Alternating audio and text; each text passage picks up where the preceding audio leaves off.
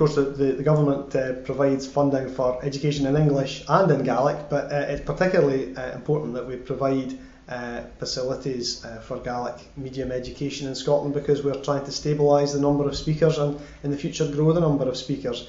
So it's good, for instance, that there are grants now available to allow communities who've been very keen to expand what they're doing in the area of Gaelic to get on with that. So, for instance, the government is allowing Salin and Mull to get on with developing their preschool facility in Gaelic.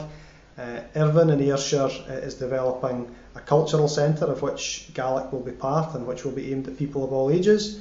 And at the Glasgow Gaelic School, where the demand for places has been very strong, this funding will allow them to make further classrooms available, in addition to which Rowanley Preschool in Glasgow as well will be able to develop their facilities too.